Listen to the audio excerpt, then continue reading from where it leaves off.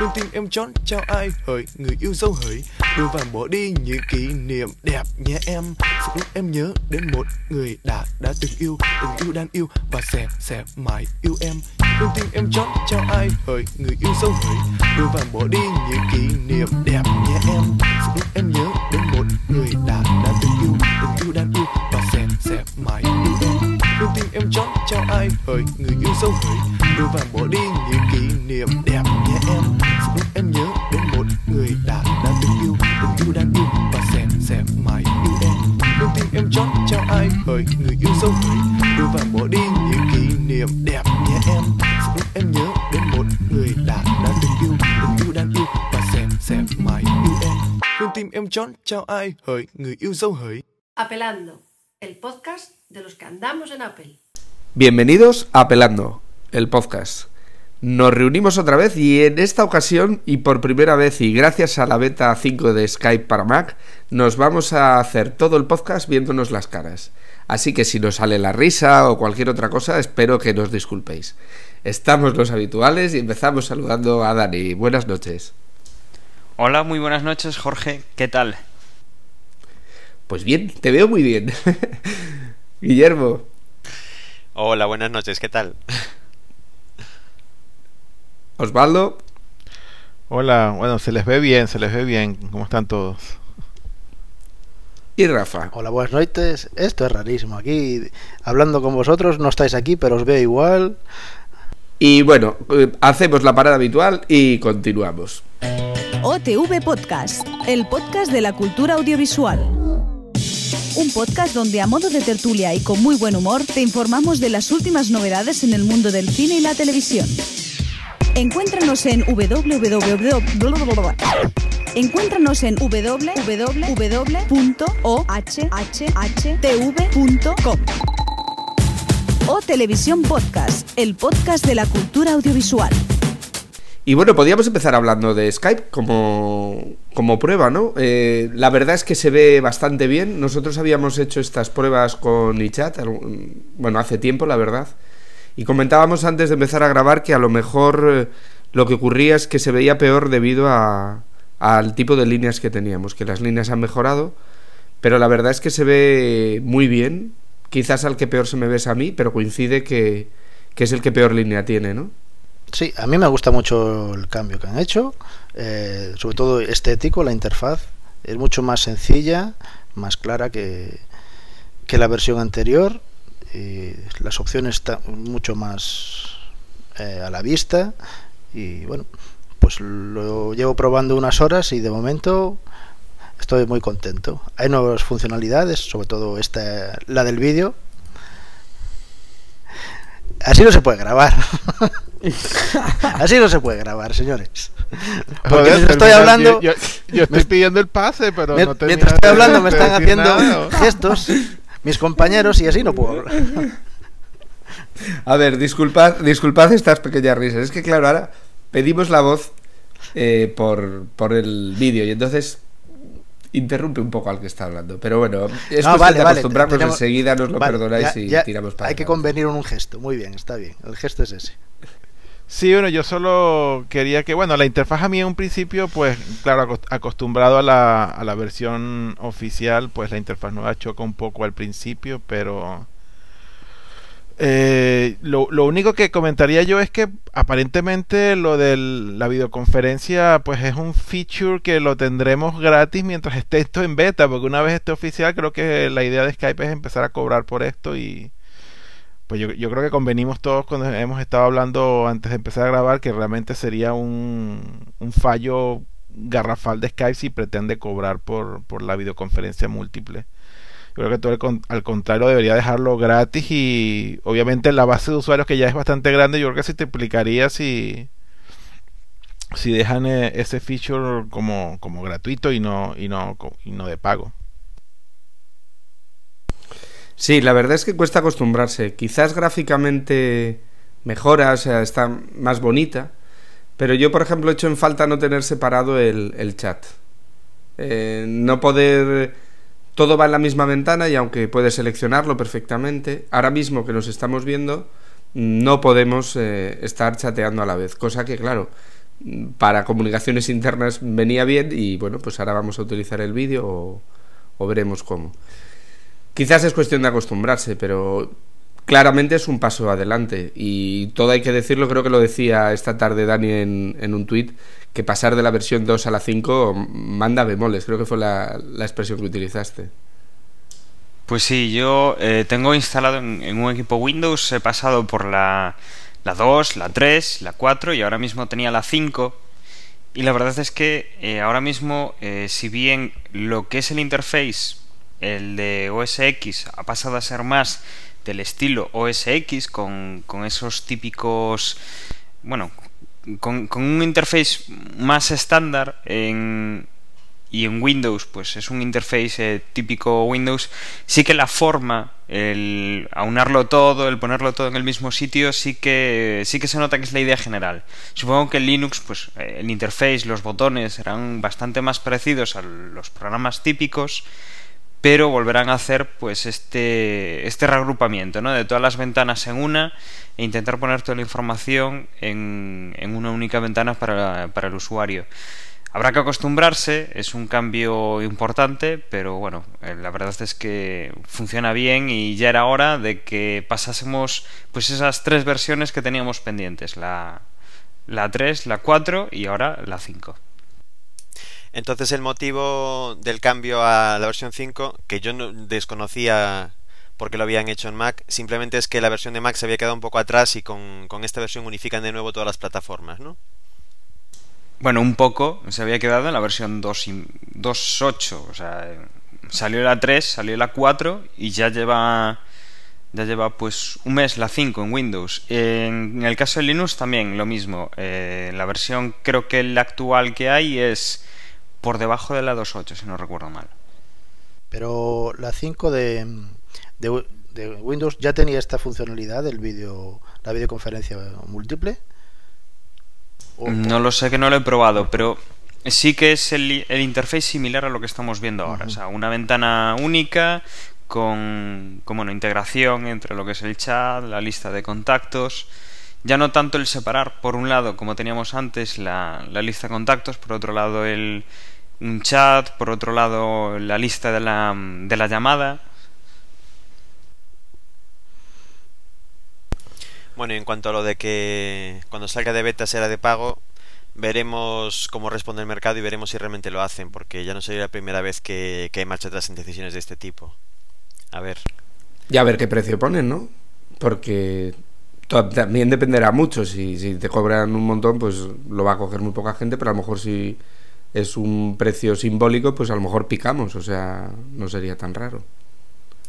¿No os parece que esta también puede ser un poco la respuesta de Skype a FaceTime? Un poco para que no se metan tanto en su terreno. Solamente falta que salga esto en las plataformas móviles también, ahora aprovechando las nuevas cámaras frontales, ¿no? Sí, no, está claro, y FaceTime va a mover el mercado y todos los teléfonos, los smartphones que no tenían esa cámara delantera van a aparecer todos en este año que viene, todos los nuevos Android, todos los nuevos Windows Phone y demás van a aparecer con esa cámara frontal. Y yo me atrevería a decir que capaz que este salto de la 2.8 ya a la 5 en lo que es OS X, yo no dudaría que todo esto viniese dado por la invasión de FaceTime ahora en OS X justamente. Quizás Skype ha visto que bueno, se le presentaba un competidor del que no tenían quizás idea de que les iba a aparecer en ese ámbito y se ha movido quizás más rápido de lo que originalmente tenían planeado, porque obviamente el paso de 2.8 a 5 pues quizás da que pensar. Y quizás relacionado con Skype, estamos descubriendo o estamos leyendo que el famoso ruido que tenemos en los micros en los Mac y solo en algunos micros parece ser que está relacionado con Skype.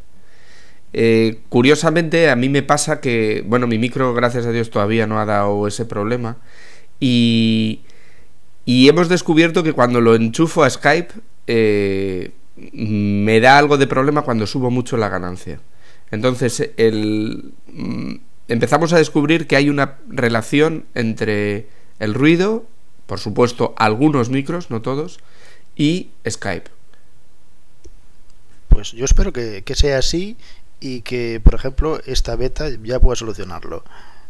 Llevo, bueno, ya sabéis, casi 1 hora empleándolo y a mí era de los que sufría el problema del rollo USB. En casi todos los episodios lo he tenido y de momento pues no me ha salido.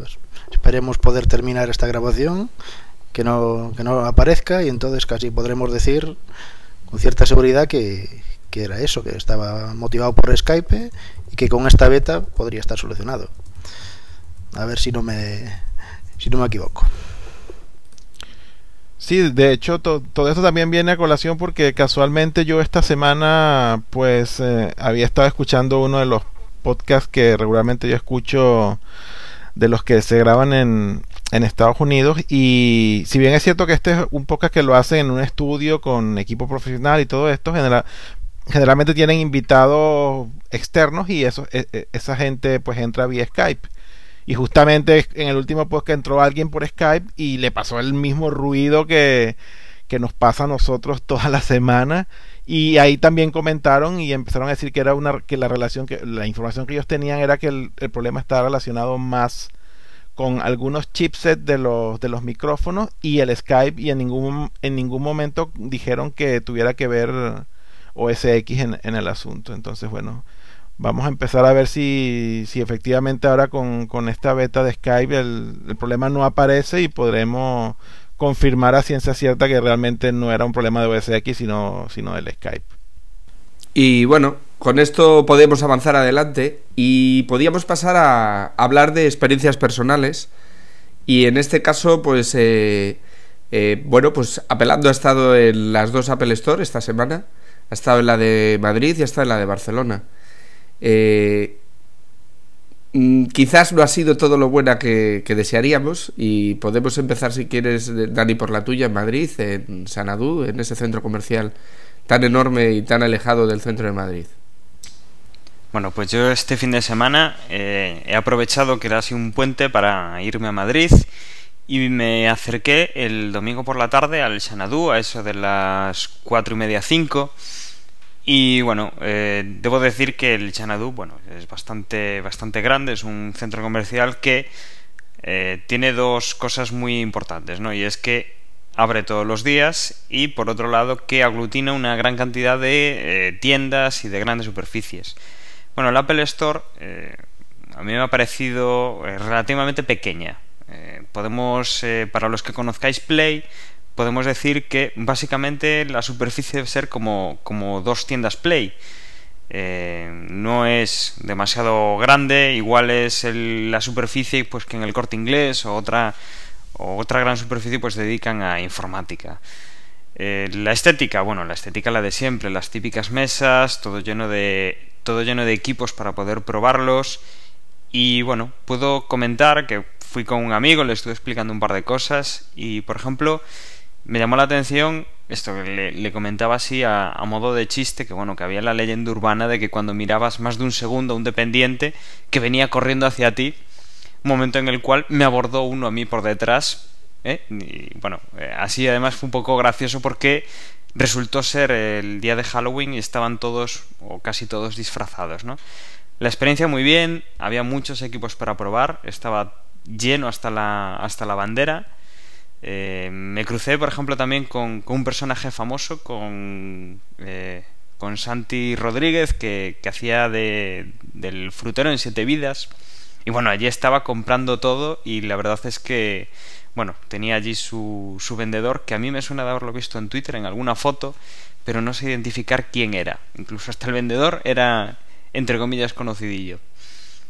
No sé qué más puedo contar que no se haya comentado ya más de una Apple Store de por sí. Tenía su Genius, sus sesiones, había alguna sesión en curso en ese momento, y yo creo que por marcar un poco la diferencia, ¿no? Por hablar en particular de esta Apple Store, sí que puedo decir que lo que me ha desencantado y no me ha gustado nada no es que esté lejos de Madrid, porque bueno, son 20 kilómetros, los accesos, entre comillas, es una buena carretera, no es como por ejemplo aquí en Galicia, que desplazarnos a Santiago pues te encuentras numerosos pueblos y termina, bueno, siendo un pequeño infierno el desplazamiento, ¿no? Aquí era una carretera nacional o o una autovía de salida de Madrid. Y el problema que puedo ponerle, y es una pega que a mí me pareció bastante gorda, es que, bueno, el atasco que se monta en el Xanadu para poder entrar y para poder salir en determinadas horas no me parece de recibo. Yo me he pasado pues como hora y media, 2 horas atascado solo en el parking del centro comercial.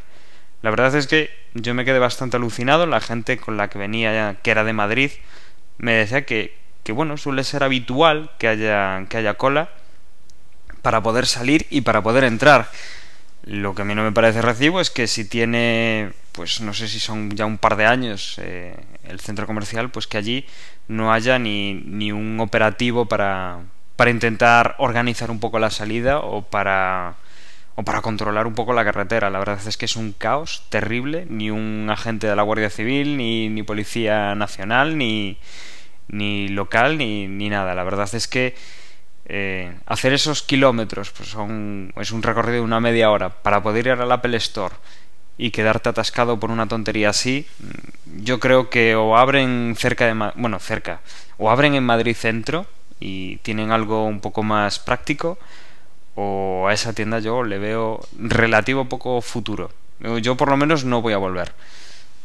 Desde luego, yo tenía ganas de visitarlo próximamente, y por lo que me está contando del parking o los problemas de tráfico, pues me estás desanimando. A ver si la experiencia de Jorge en Barcelona fue mejor en ese sentido. Hombre, yo de la experiencia, pues es una Apple Store. La de Barcelona es más grande, ¿eh? La de Barcelona, para que os hagáis una idea, sabéis que Apple, tanto en las Apple Store como en esos apartados que tiene dentro de los centros comerciales, llámese el Corte Inglés, llámese pues MediaMarkt y todos estos, tiene unas mesas, ¿no? Son unas mesas estándar que él utiliza como exposición. Pues calcular que en la superficie que había de la tienda tiene 20 mesas de esas, separadas holgadamente entre ellas, es decir, es una superficie amplia, y además al final se abre, donde tiene pues bueno, más estanterías con accesorios y demás para, bueno, pues para todos los aparatos de Apple. O sea que es una tienda relativamente grande, pero bueno, pues no deja de ser un centro comercial, no te da nada, está todo en una planta. Yo puedo decir que es la cuarta que visito y probablemente es la que menos me ha gustado de todas, la más anodina, la que te dice menos. Sí tiene ese estilo, pero poco más. Yo a la hora que fui fue el sábado a primerísima hora y claro, había muy poca gente, aunque ya la Genius Bar estaba ocupada por quien lo había solicitado, y yo a lo mejor quería haber preguntado alguna cosa, pero bueno, pues tampoco iba a esperar, o sea que lo dejé. Y como detalle que sí que me molestó, y además se lo hice saber, es que, bueno, pues yo si voy al Apple Store suelo quitar unas fotos, y cuando hice alguna foto me dijo que por favor que no hiciera fotos. Y yo le dije, pero no es posible. No es posible cuando, siendo la cuarta, es la primera que me dicen esto. Es más, en otras hasta he tenido facilidades para hacerlas. Se te apartan, se te ponen, se te quitan. Es decir... Y además le explicaba, digo, pues si esto es para haceros promoción, si ¿para qué vas a hacer fotos a una tienda? No sé, o sea que no lo entendí. No sé si es que tenemos otra política aquí en España, no sé si hay más problemas de seguridad que en otros lados. El caso es que creo que no es acertada, esa política de restricción, vamos, para mí incomprensible. Por lo demás, pues la tienda pues es estupenda, o sea... Yo tenía muchas ganas, y podemos pasar si queréis a eso, de ver el Vancouver de 11. Y bueno, la verdad es que si ya nos llamaba la atención Guillermo sobre el papel, o viendo fotos o vídeos en internet, en la mano es espectacular, es espectacular. Y lo que me llamó la atención y no me esperaba fue la pantalla. Y fue, bueno, no la calidad, que es muy buena, aunque por ahí ya empiezan a decir que hay problemas, que están reportándose problemas en esas pantallas. Lo que me gustó fue el formato 16:9, porque eso lo que le hace es una pantalla bastante alargada, desacostumbrados en un portátil, porque lo normal es un 16:10, y eso consigue que tenga casi el mismo ancho que, por ejemplo, bueno, no es el mismo, pero se acerca al ancho del de 13 pulgadas, siendo más corto, claro, teniendo una altura menor, pero así consigues tener el teclado completo y un tamaño mucho más aparentemente mayor de lo que es. Cuando lo abres parece que tienes un ordenador mayor que cuando lo cierras, y yo creo que eso es debido al formato de pantalla. A mí me sigue pareciendo una preciosidad y me temo que si algún día tengo contacto físico con él me lo voy a traer para casa, pero seguro. Dudaba si ese aspecto panorámico de la pantalla y una menor resolución vertical no podría provocar que algunas ventanas de aplicaciones que tienen un tamaño fijo es posible que no cogieran verticalmente. Pero bueno, viendo que la resolución es un poco mayor que la de mi netbook, supongo que esos píxeles que le faltan a mi netbook, que en algunos casos tengo problemas con ventanas que quedan los botones fuera por la parte inferior, no sucederá porque, bueno, supongo que Apple lo habrá tenido previsto, ¿no? Sobre todo en aplicaciones del sistema o en ventanas de entrada. Por ejemplo, en las ventanas de entrada de las suites de iLife, sabéis que tienen una especie de ventana de presentación y en la parte de abajo tiene una check de no volver a mostrar y de aceptar o algo así para poder entrar, ¿no? Pues concretamente esas ventanas en una pantalla que tiene poca resolución vertical no se puede pinchar en las opciones de abajo.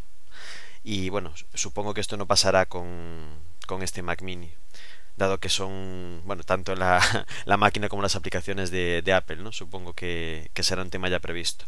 Pero bueno, por lo demás, esta semana se han estado ya escuchando algunos de los posibles problemillas, que no tiene infrarrojos, que la ubicación de los puertos USB no son lo más cómodo, por ejemplo, de cara a conectarlo a un Apple Cinema. Hay que conectar cables por los dos lados y no queda muy ergonómico. Es más, el cable estándar de Apple, que viene con los monitores nuevos de 24 pulgadas, llegan muy apretados para conectarlo al cable de alimentación, al USB y al DisplayPort que está por el otro lado. Quedan bastante tirantes. Entonces, en cuanto al diseño, parecería que habría sido más acertado intentar poner estos tres conectores en el mismo lado, por lo menos de cara a la ergonomía. Pero bueno, en cualquier caso son detalles sin importancia, y supongo que Apple sacará un cable más adecuado al Mac Mini para conectarlo a una de sus pantallas más grandes, ¿no? Quizás un cable de extensión con más larguito y te cobrarán tus $25 por la extensión probablemente. Seguro. Y otra de las cosas que nos ha sorprendido en estos días ha sido el problema que ha habido con el cambio horario, y lo que aquí Rafa en el guión nos ha puesto como el Alarmagate, ¿no? Sí. Yo no sé si habéis... bueno, sí que sé, porque lo hemos comentado, que hemos tenido algunos problemas, pero además han sido problemas diversos, ¿no? Por ejemplo, Osvaldo, creo que el primer día te levantaste de milagro. Sí, bueno, en mi caso, por ejemplo, el cambio de hora, pues el teléfono lo hizo perfecto. Yo no tuve que hacer nada y ajustó el retraso de la hora de sábado a domingo sin ningún problema. Pero sí, a mí me afectó lo de la alarma, porque yo tenía una alarma recurrente que se activa pues de lunes a viernes, que es la alarma que uso normalmente para levantarme todas las mañanas antes de ir al trabajo. Y sí, efectivamente, pues el martes, bueno, el lunes no sonó, pero el lunes yo la había apagado. Cuando la encendí el lunes en la noche para el martes, pues obviamente el martes no sonó sino hasta las 8:30 de la mañana y no a las 7:30 como normalmente tenía que activarse. Y bueno, ya sabemos que la solución, que el error generalmente pasaba en este tipo de configuraciones cuando tenías una alarma que con una periodicidad de repetición. Y bueno, me tocó ahora quitarle la repetición y activarla todos los días hasta que actualicen a la 4.02. Bueno, yo lo que quería decir es que esto, que parece una cosa sin importancia, en realidad es un fallo muy grave y muy importante, porque mucha gente, muchos usuarios de iPhone, el primer día laborable, que fue el martes, pues se levantaron tarde y llegaron al trabajo tarde precisamente por eso. Que bueno, pudieron evitarlo, sí, porque el cambio de hora fue del sábado al domingo. Tuvieron tiempo de darse cuenta, o no, porque muchos tendrían, como Osvaldo y como yo, una alarma recurrente solo de lunes a viernes. pero bueno, es un fallo muy grave y que puede crear consecuencias desagradables para mucha gente, no solo en el trabajo, gente que utiliza esas alarmas para más cosas, para citas, para yo que sé, pues para tomarse un medicamento, etcétera, etcétera. Cada uno sabrá para qué usa sus alarmas. Yo digo que las consecuencias pudieron ser muy graves. Sí.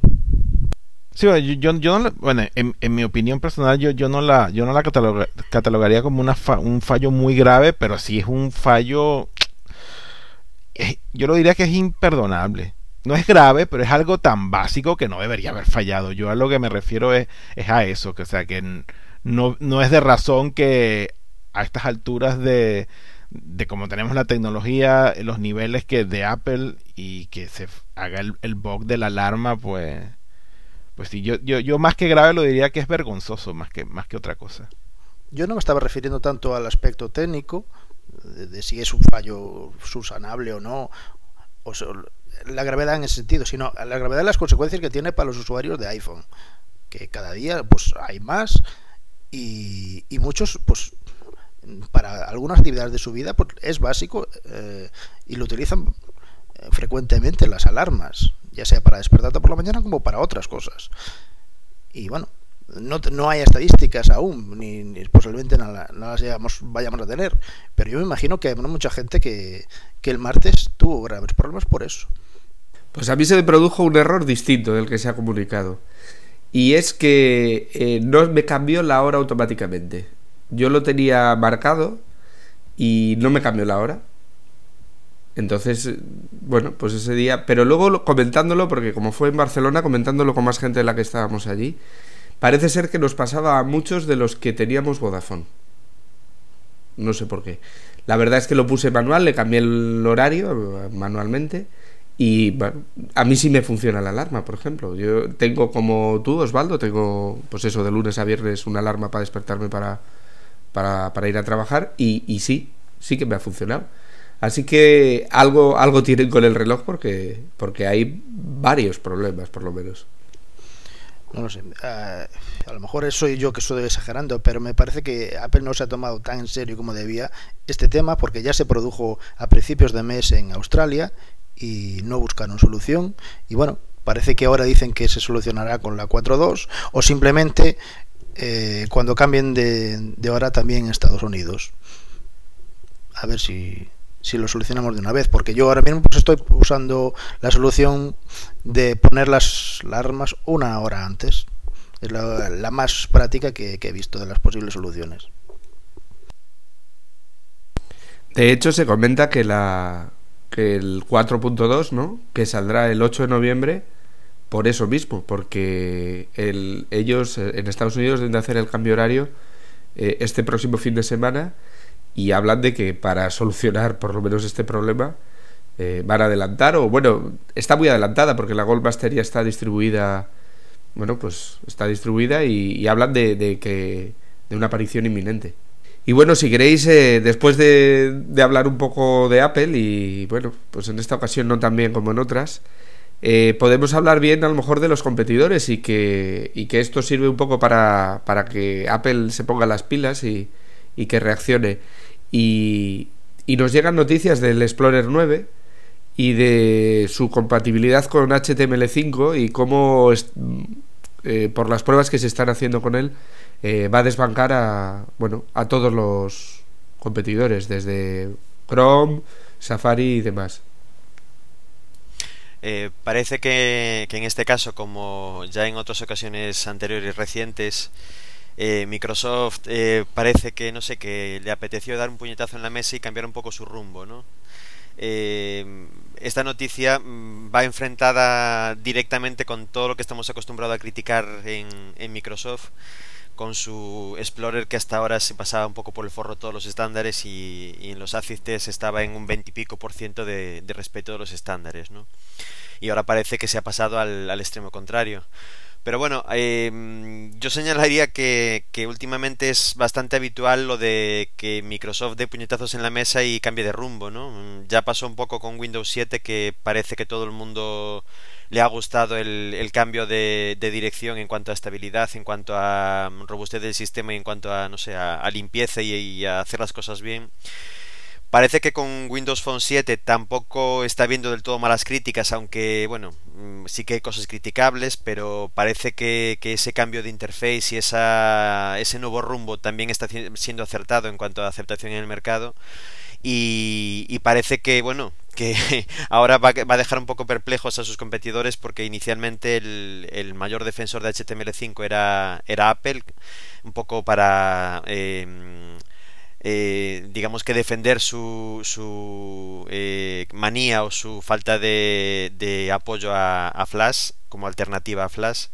Y bueno, parece que ahora Microsoft viene pisando fuerte y diciendo a todos los demás: yo también puedo, sé hacerlo. Y bueno, digamos que está resurgiendo ese monstruo que estaba ahí un poco olvidado, y está demostrando que ser quien es sirve de algo, ¿no?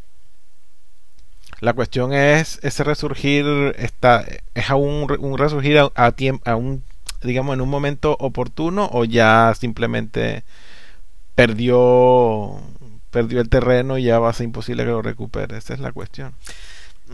Hombre, con HTML5 están todas las cartas sobre la mesa todavía. Todavía está por demostrar que va a poder sustituir en casi todos los escenarios a Flash. Es una tecnología que todavía no está cerrada en cuanto a estándar. Todavía seguimos con la puja de los estándares de vídeo. Espero que no venga Microsoft a incorporar un tercer estándar de vídeo al mercado. Y bueno, en ese sentido yo creo que no ha llegado tarde. A lo mejor en el tema de la telefonía móvil del Windows Phone, a lo mejor sí que es posible que haya llegado un poco más tarde. Pero está obteniendo muchísimos apoyos de muchos fabricantes y está, no sé si pagando o lo que está haciendo, pero está empujando muchísimo para que su plataforma se vea en el mercado y para estar en infinidad de teléfonos móviles. Entonces, bueno, en ese sentido, lo mismo de antes, sigue siendo un gran monstruo y desde luego está haciendo valer su potencia y su predominio en el mercado para... Si estaba dormido en algunos casos, ya tenemos como mínimo 3 puntos ahora mismo. Bueno, hay un cuarto que hemos leído esta semana también, que es el abandono de la tecnología de Silverlight, que es algo así como de perogrullo, ¿no? Que a todos ya se nos ocurría: ¿qué demonios pinta esto aquí? ¿A dónde va esta tecnología? Teniendo Flash como alternativa no tenía demasiado sentido. Y esta semana hemos leído que también abandonan esta tecnología y que la van a dejar únicamente como plataforma de desarrollo para su Windows Phone 7. Entonces, bueno, es como si, no sé, como si hubiera entrado un nuevo CEO con las ideas más claras y con los pies más en la tierra, ¿no? ¿No os parece? A mí es la sensación que me da, que está como haciendo caso al mercado y como escuchando a todo el mundo que le decía: ¿pero a dónde vais? ¿Qué hacéis con esto? Parece que noticia están haciendo caso a todo lo que estábamos criticando. Yo estoy de acuerdo, parece que está empezando a hacer las cosas bien. Se han dejado a lo mejor de hacer publicidad y enfrentarse al mercado y a cosas que no debían, y han trabajado calladamente y haciendo las cosas bien. Quedan aún muchas cosas por desarrollar, aún estamos con aquel proyecto natal bien, esperando resultados, pero bueno, yo me alegro de que hagan las cosas bien, y por la parte que nos pueda tocar en Apple, pues su división de Mac Business, pues también hay ahora novedades como el Office, que luego, si tal, pues hablaremos. Sí, sobre todo el espíritu, lo que dices, ¿no? Antes se metían ellos solos en unos follones terribles, y aquí poco a poco van sacando productos y los van haciendo de forma callada y bueno, bien, que es lo que se espera de una compañía de este tamaño. Y si queréis pasamos a lo que decías tú, Rafa, a Office, que creo que la versión Office 2011 que acaba de estrenar Microsoft está recibiendo muchas críticas, sobre todo en el mercado americano. Sí, bueno, yo ya había hablado hace un tiempo de ella ya. Utilizo Office, toda la vida he utilizado Office, y hay algunas aplicaciones que me gustan más que otras, hay alguna que no me gusta nada, como Haces, pero Excel sí, por ejemplo, es una aplicación que utilizo muchísimo en el trabajo y particularmente. Y la versión de Windows, por ejemplo, la última, la 2010, a mí me gustaba mucho, y como dije hace unos meses, la de Mac se había quedado por detrás. Ahora ha salido ya la oficial, la 2011 en Mac, y apenas la he podido probar, pero bueno, tiene algunas cosas que estaban ya en la 2007 de Windows y alguna novedad que hay en la 2010, pero no me acaba de convencer. Yo creo que las críticas que han surgido han sido por el tema sobre todo de Outlook, problemas. Pero bueno, Outlook yo particularmente es un programa que no uso y tampoco acabo de entender las críticas mucho que leí, porque creo que Outlook quizás para un particular no sea comparable a otros software, pero en una empresa, un entorno corporativo sí es muy necesario por el tema de Exchange. Aunque bueno, podéis discrepar. No, yo precisamente estoy de acuerdo contigo en ese punto. Si uno de los puntos donde es menos fuerte Apple es precisamente en la empresa, una de las cosas que le ayudaría a entrar un poco más en los estándares de empresa sería tener una suite ofimática al 100%.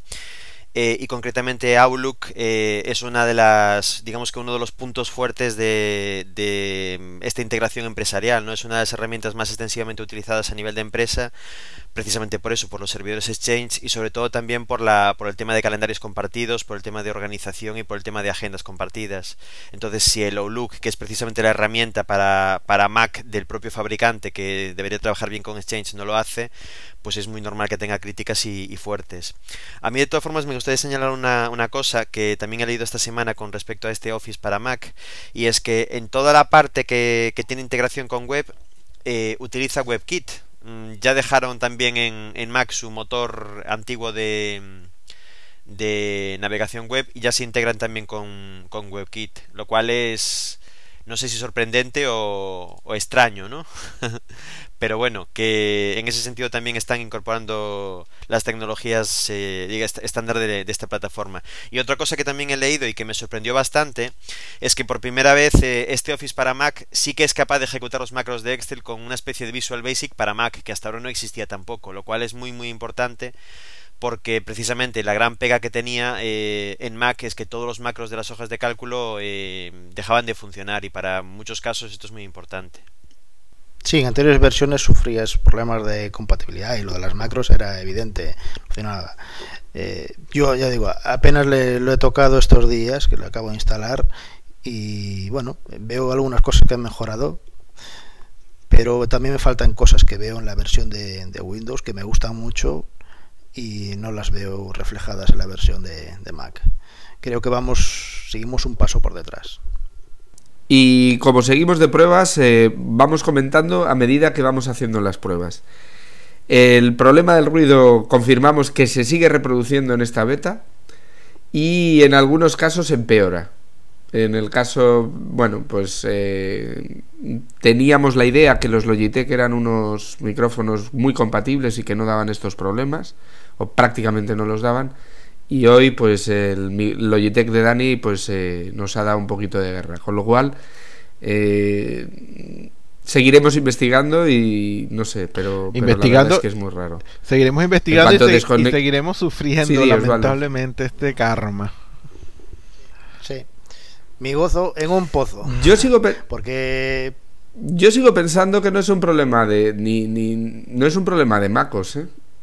Yo creo que es un problema de ciertos micros y con cierto software o tal, porque además tú desenchufas el USB y lo vuelves a enchufar y se soluciona el problema. Eso está comprobado. Eso sí que quita el problema. En nuestro caso, como grabamos no grabamos Skype, sino que grabamos directamente la voz, el problema que nos genera es que pues nos va haciendo más audios y bueno, complica un poco luego la edición. Pero no sé, la verdad es que no nos lo acaban de poner fácil. Bueno, vamos a cambiar de tema porque si no nos ponemos así de mal humor. Y quizás el que tiene una muy buena expectativa es el Apple TV, porque han empezado a aparecer las primeras, el primer Plex funcionando en el nuevo Apple TV. Y claro, el precio que tiene el Apple TV y la potencia que tiene Plex, pues la verdad es que hacen un conjunto fantástico. Sí, bueno, de momento lo que hemos visto es simplemente una versión preliminar Pero bueno, casi casi es lo más importante, ¿no? Nos viene a decir que esta plataforma existirá en Apple TV y ya se puede ver que está funcionando. Hasta ahora solamente funcionan los vídeos, no funciona ni la música ni las fotografías, esta parte todavía no está portada.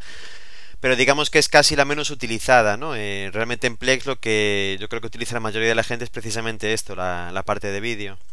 Y efectivamente, como decías tú, Jorge, se abre un poco lo que ya habíamos comentado en algunos podcasts, que con un reproductor a ese precio y con las posibilidades de reproducción de vídeos no oficiales, entre comillas, el mundo que se abre es enorme y sobre todo eso, que la conjunción de los dos, un precio bajo y un software que le saque todo el partido, y no olvidemos que además vamos a poder reproducir 1080 con eso por 99 euros.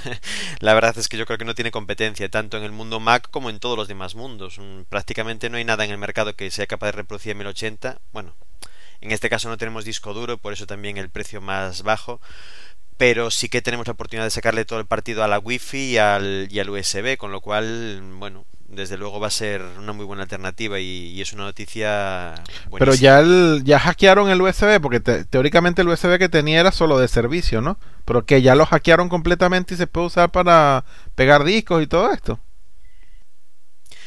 No sé si ya lo hackearon para eso, pero el jailbreak se hizo a través de ahí, o sea que sí. Yo creo que si está eso, que puedas usar un USB y puedes meterlo en Plex, yo creo que gana muchísimo ese dispositivo. Por lo menos, por ejemplo, para el uso que yo pretendería darle, y creo que mucha gente. Porque actualmente el Apple TV está muy limitado y esta nueva versión, bueno, a la espera de que tengamos contenidos aquí en España, pues también sigue estando limitado. Pero si podemos usar un Plex, los que lo conocemos porque lo estamos usando en Mac, creo que sí que sería una compra muy aprovechable, sobre todo al precio que tiene un Apple TV, que bueno, hay que esperar a que salga en España. Pero yo estaré muy atento porque sí, utilizo frecuentemente o a tope Plex, aún me faltan por integrar ciertos plugins y tal, pero me gusta mucho, y tener esa biblioteca, esa posibilidad de tener un montón de información, carátulas, etcétera, y organizada los vídeos, series, películas, etcétera, pues sería muy interesante. Así que pues esperemos que pronto esté disponible también eso, el hackeo del puerto USB, y podamos meterle discos, porque para mí también sería muy importante. Más que por streaming, me gustaría tener eso, poder conectarle un disco duro con las pelis o series. Bueno, hasta donde yo sé, yo conozco más el XBMC, pero bueno, los dos se basan en la misma plataforma.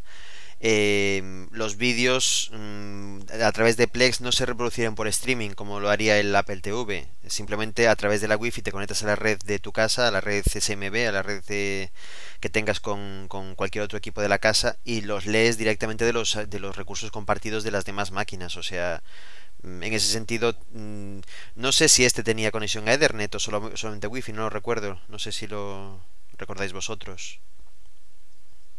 Pues entonces no habría ningún problema, porque se integraría tal cual en las redes ya existentes. No sé hasta qué punto, porque no sé si el iOS que tiene debajo tiene soporte para esto. En el Plex o el XBMC en Mac, desde luego saca partido al soporte de SMB del propio sistema operativo y es capaz de conectarse a cualquier red de Windows o cualquier red de Mac. No sé, ya os digo, si en iOS, dado que el sistema operativo que está debajo a lo mejor no le da soporte, si el Plex va a poder hacerlo de momento. Y el hackeo, no quería, y otra cosa que los que habéis visto el hackeo, con que bueno, la instalación de Plex en eso, ¿qué ha sido? ¿Con qué versión de Plex? ¿Con la 9 ya o la antigua 8? Digo, porque yo no estoy muy contento con la 9 aún. Yo lo que he visto es simplemente el vídeo y la página oficial del proyecto de Plex, que dicen que bueno, que va por buen camino el hackeo, y bueno, y la verdad es que lo demuestran ya con el vídeo, ¿no? Integran una opción más en el menú original del Apple TV, que es Plex, y al pulsar en esa opción pues ya entras en el nuevo entorno, que es totalmente, bueno, es digamos que portado el que ya conocemos, no es exactamente el mismo. La verdad es que no sé qué versión es, hombre, pero cabe esperar que si lo están portando, porten la última. No tiene ningún sentido que un desarrollador se ponga a portar una versión anterior. No, yo no lo haría, vamos. Y seguimos avanzando y podemos hablar de dos noticias que están relacionadas, ¿no? Por un lado, Steve Jobs ha confirmado que no les interesa de momento el USB 3.0, que parece que se empieza a implantar, quizás no todo lo rápido que se esperaba, ¿no? Por las prestaciones que da. Y lo que podríamos sospechar es que están esperando a la siguiente noticia, que sería la implantación del LIght Peak, que viene de parte de Intel, ¿no? Y bueno, parece ser que el USB 3.0 no está soportado de momento por Intel y bueno, ahí hay algo raro. Parece normal que los puertos cada vez sean más rápidos y que todos estos avances sí que se incorporen a los ordenadores, pero ahora mismo parece ser que no. A mí por lo que leí me da la sensación de que Apple ya está muy encaminado hacia Light Peak y como que esto ya le estorbaría, ¿no? Ya rompería un poco sus planes incorporar esta nueva tecnología.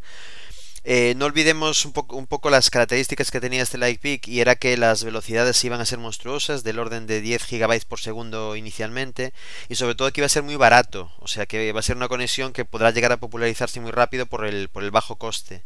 Entonces, bueno, es probable que a lo mejor Apple esté pensando en incorporar ya esta tecnología, y digamos que el USB 3, lo primero por estándares y por velocidad, tampoco le haga ninguna gracia porque es muy inferior a lo que ya está planificando.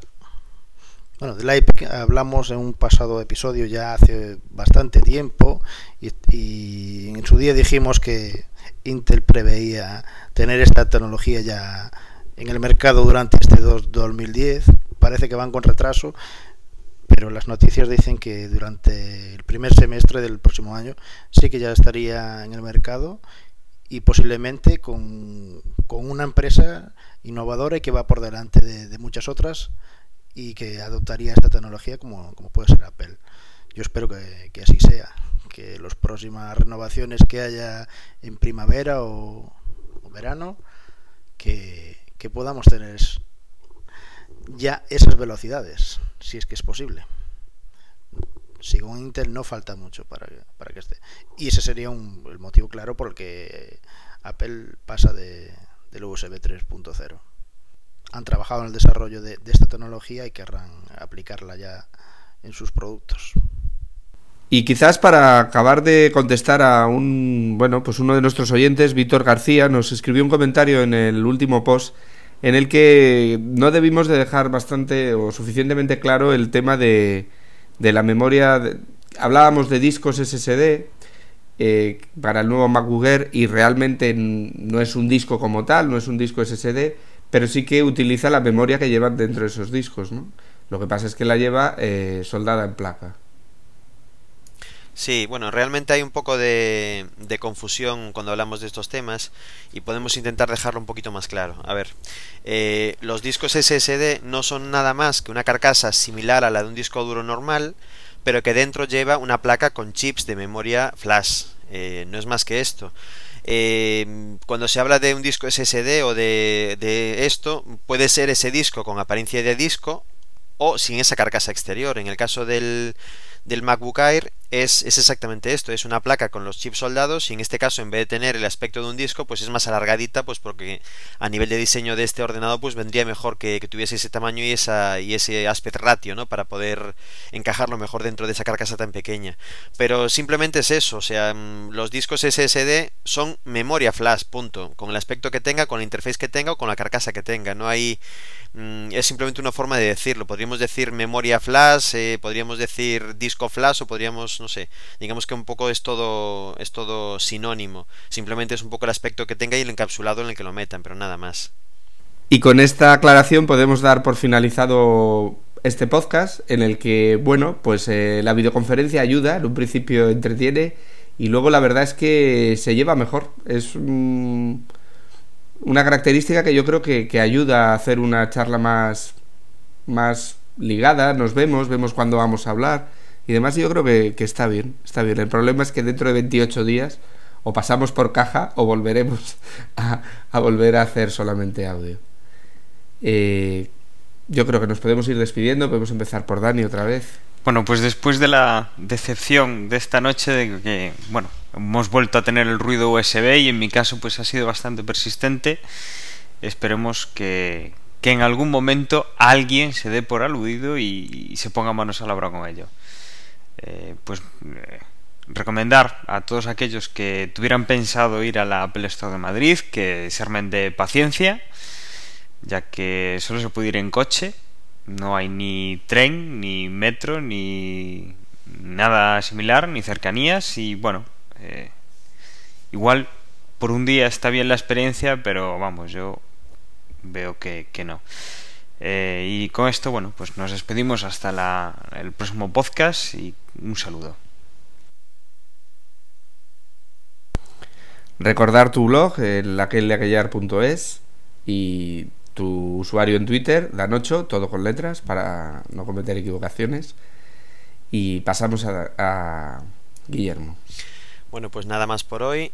Yo antes de terminar quiero felicitar a parte de nuestros integrantes, Dani, Jorge y Osvaldo, porque no lo hemos mencionado, pero en vuestro otro podcast de Desde Boxes habéis sido los ganadores con el número 1 en podcast de deporte a nivel de España en los premios de la Asociación de Podcast. Y nada, simplemente felicitaros, y sabemos que os lo habéis currado mucho y os lo merecéis.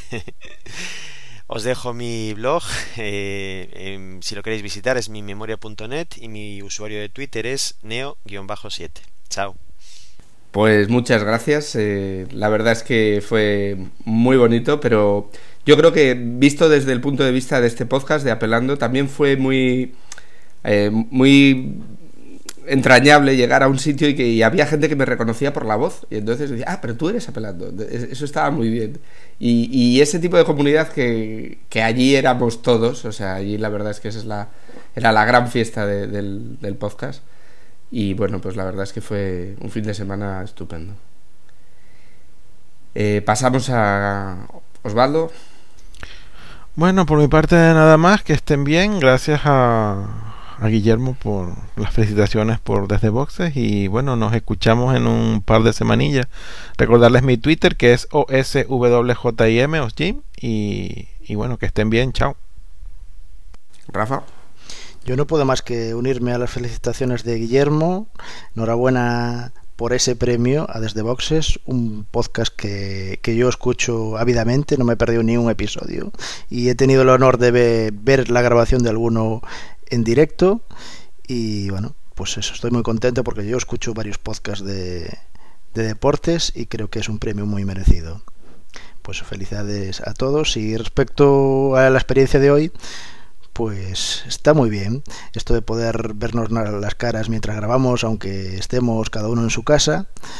El problema será eso, cuando tengamos que pasar por caja. Espero que cambien y no tengamos, o yo que sé, por lo menos los usuarios que usamos Skype también bastante a menudo y pagamos incluso llamadas o tenemos bonos, pues que nos podían dar también un pequeño regalito, un pequeño descuento para esto, a ver si se animan. Nada más, también os dejo mi Twitter, Azor, HAZZOR, y nada más. Dentro de 15 días o así volveremos a vernos las caras y a grabar, y vosotros nos escucharéis. Un saludo, hasta la próxima. Y bueno, pues me quedo yo, ya sabéis, os animo a que participéis, os agradezco un montón que estéis ahí, y un montón todo ese cariño que he recibido de primera mano en Barcelona, y bueno, yo creo que lo recibimos en Twitter, lo recibimos en los pods, y os animamos a que lo sigáis haciendo. Si cualquier duda, cualquier cosa que queráis comentar con vosotros, si queréis seguir participando en la promo que estoy elaborando, lo que pasa es que estos días se anda un poco liado, pero ya tengo para una promo, así que si queréis animaros para alguna más, pues mandarnos el audio y bueno, y nos ponemos a la tarea. Hasta aproximadamente dentro de 15 días, que a lo mejor es un poquito menos porque hemos tardado algún día más en sacar pues nos vemos. Adiós.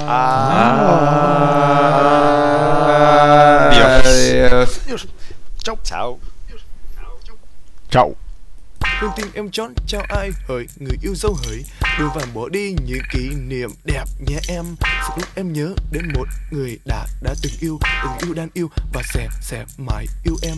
Con tim em chót trao ai hỡi người yêu dấu hỡi, đôi vàng bỏ đi những kỷ niệm đẹp nhé em. Sự lúc em nhớ đến một người đã từng yêu đang yêu và sẽ mãi yêu em. Con tim em chót trao ai hỡi người yêu dấu hỡi, đôi vàng bỏ đi những kỷ niệm đẹp nhé em. Sự lúc em nhớ đến một người đã từng yêu đang yêu và sẽ mãi yêu em. Con tim em chót trao ai hỡi người yêu dấu hỡi, đôi vàng bỏ đi những kỷ niệm đẹp nhé em. Sự lúc em nhớ đến một người đã từng yêu đang yêu và sẽ mãi yêu em. Con tim em chót trao ai hỡi người yêu dấu hỡi.